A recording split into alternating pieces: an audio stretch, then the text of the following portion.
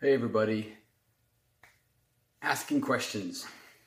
So I've been thinking about asking questions and what it means to ask a good question. One of the things that I'm seeing a lot lately with everything that's going on with COVID and people being anti-maskers is these sort of gotcha questions that seemingly have no answer. Case in point,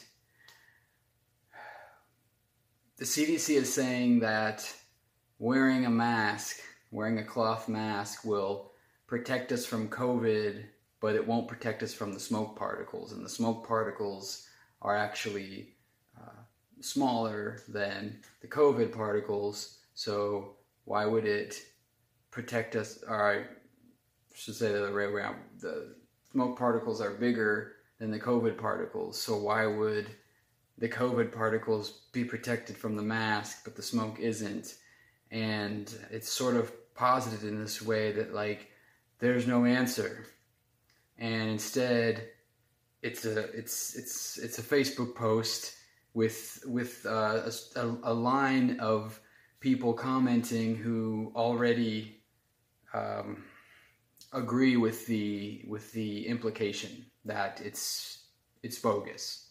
Right? There's no actual merit to wearing the mask, because look at this inconsistency here between the particles of COVID and the particles of smoke. Now, of course, there is an explanation to this, and in the particular case that I'm talking about, this person seems to think that people just labeled him a whack job for asking the question. I don't think that's the case. I don't think that it makes you stupid or a whack job to ask that question. I think it's good to ask questions, as I always say, question the consensus, right? So, no, it doesn't make you stupid to ask a question like that. Where it's problematic is when you are failing to seek the answer from the right sources. If you're just asking a question as a sort of a rhetorical thought experiment, you're not actually taking steps to educate yourself. And instead, you're actually just taking that inherent bias that you already have and just reinforcing it, because you're feeding your question to your base, in a sense. You're feeding it to your own inner circle of like-minded people, and you're not challenging yourselves to actually go out there and find the answer that is there.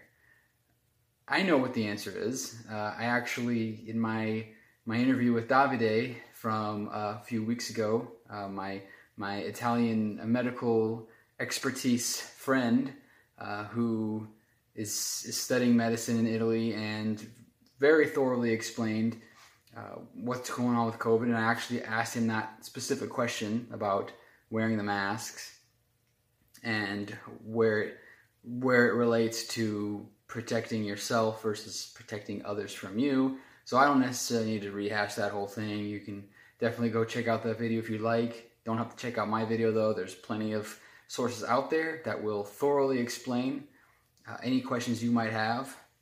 I can just say that the issue with a mask is that it actually does not protect you from COVID. I'm talking a cloth mask. N95 is different, but a cloth mask does not protect you from COVID, and it does not protect you from smoke particles. So there's really not an inconsistency there. What it does is it protects others from you, from what you're exhaling. And again, as my good friend Davide explained better than I can, essentially it has to do with the projectile and the gravity itself of the particles. So smoke is lighter than air. This is why you are supposed to go down low to the ground if you're in a fire, because the smoke being lighter than air will float. The particles that come from COVID, they only can stay airborne for about 3 to 4 feet before they sink to the ground.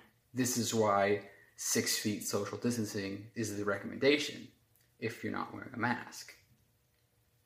So in a nutshell, that's basically the difference. The mask is containing what you're breathing out, the droplets that carry the virus. And while they will still come out, because it's not sealed, but it's inhibiting it to the degree that it's going to go to the ground relatively quickly, even quicker than if you weren't wearing one, obviously, which in which case is what necessitates the 6 feet distance. So I say all that to say, don't just stop at a Facebook meme. Ask your questions. It's a great question. Okay, don't get me wrong. It doesn't make you stupid to ask, hey, why should I have to wear a mask? I'm not feeling sick. Or why should I wear a mask if it doesn't protect me from smoke? You know, it's good. Ask those questions. I really do think that's important, but don't stop at the question. Find the answer, because there is an answer. I just get I get concerned at the lack of humility by people who ask questions like this and then just can't be bothered to search for the answer. It comes off as, frankly, arrogant, that you think somehow that you've come up with some kind of quandary, some kind of incredible question that the scientific community just hasn't even thought of, let alone answered. To think that you could come up with something that they hadn't thought of yet is really kind of, I mean, it's pretty naive, but just something to think about. Ask the questions, definitely ask the questions, but ask them of the right people. And if an answer doesn't satisfy you, doesn't fit, then keep pressing the issue. Ask the questions and seek out the information yourself. It's what it's all about for me. That's what questioning the consensus is all about. Seeking the answers, seeking the truth, finding the information for yourself.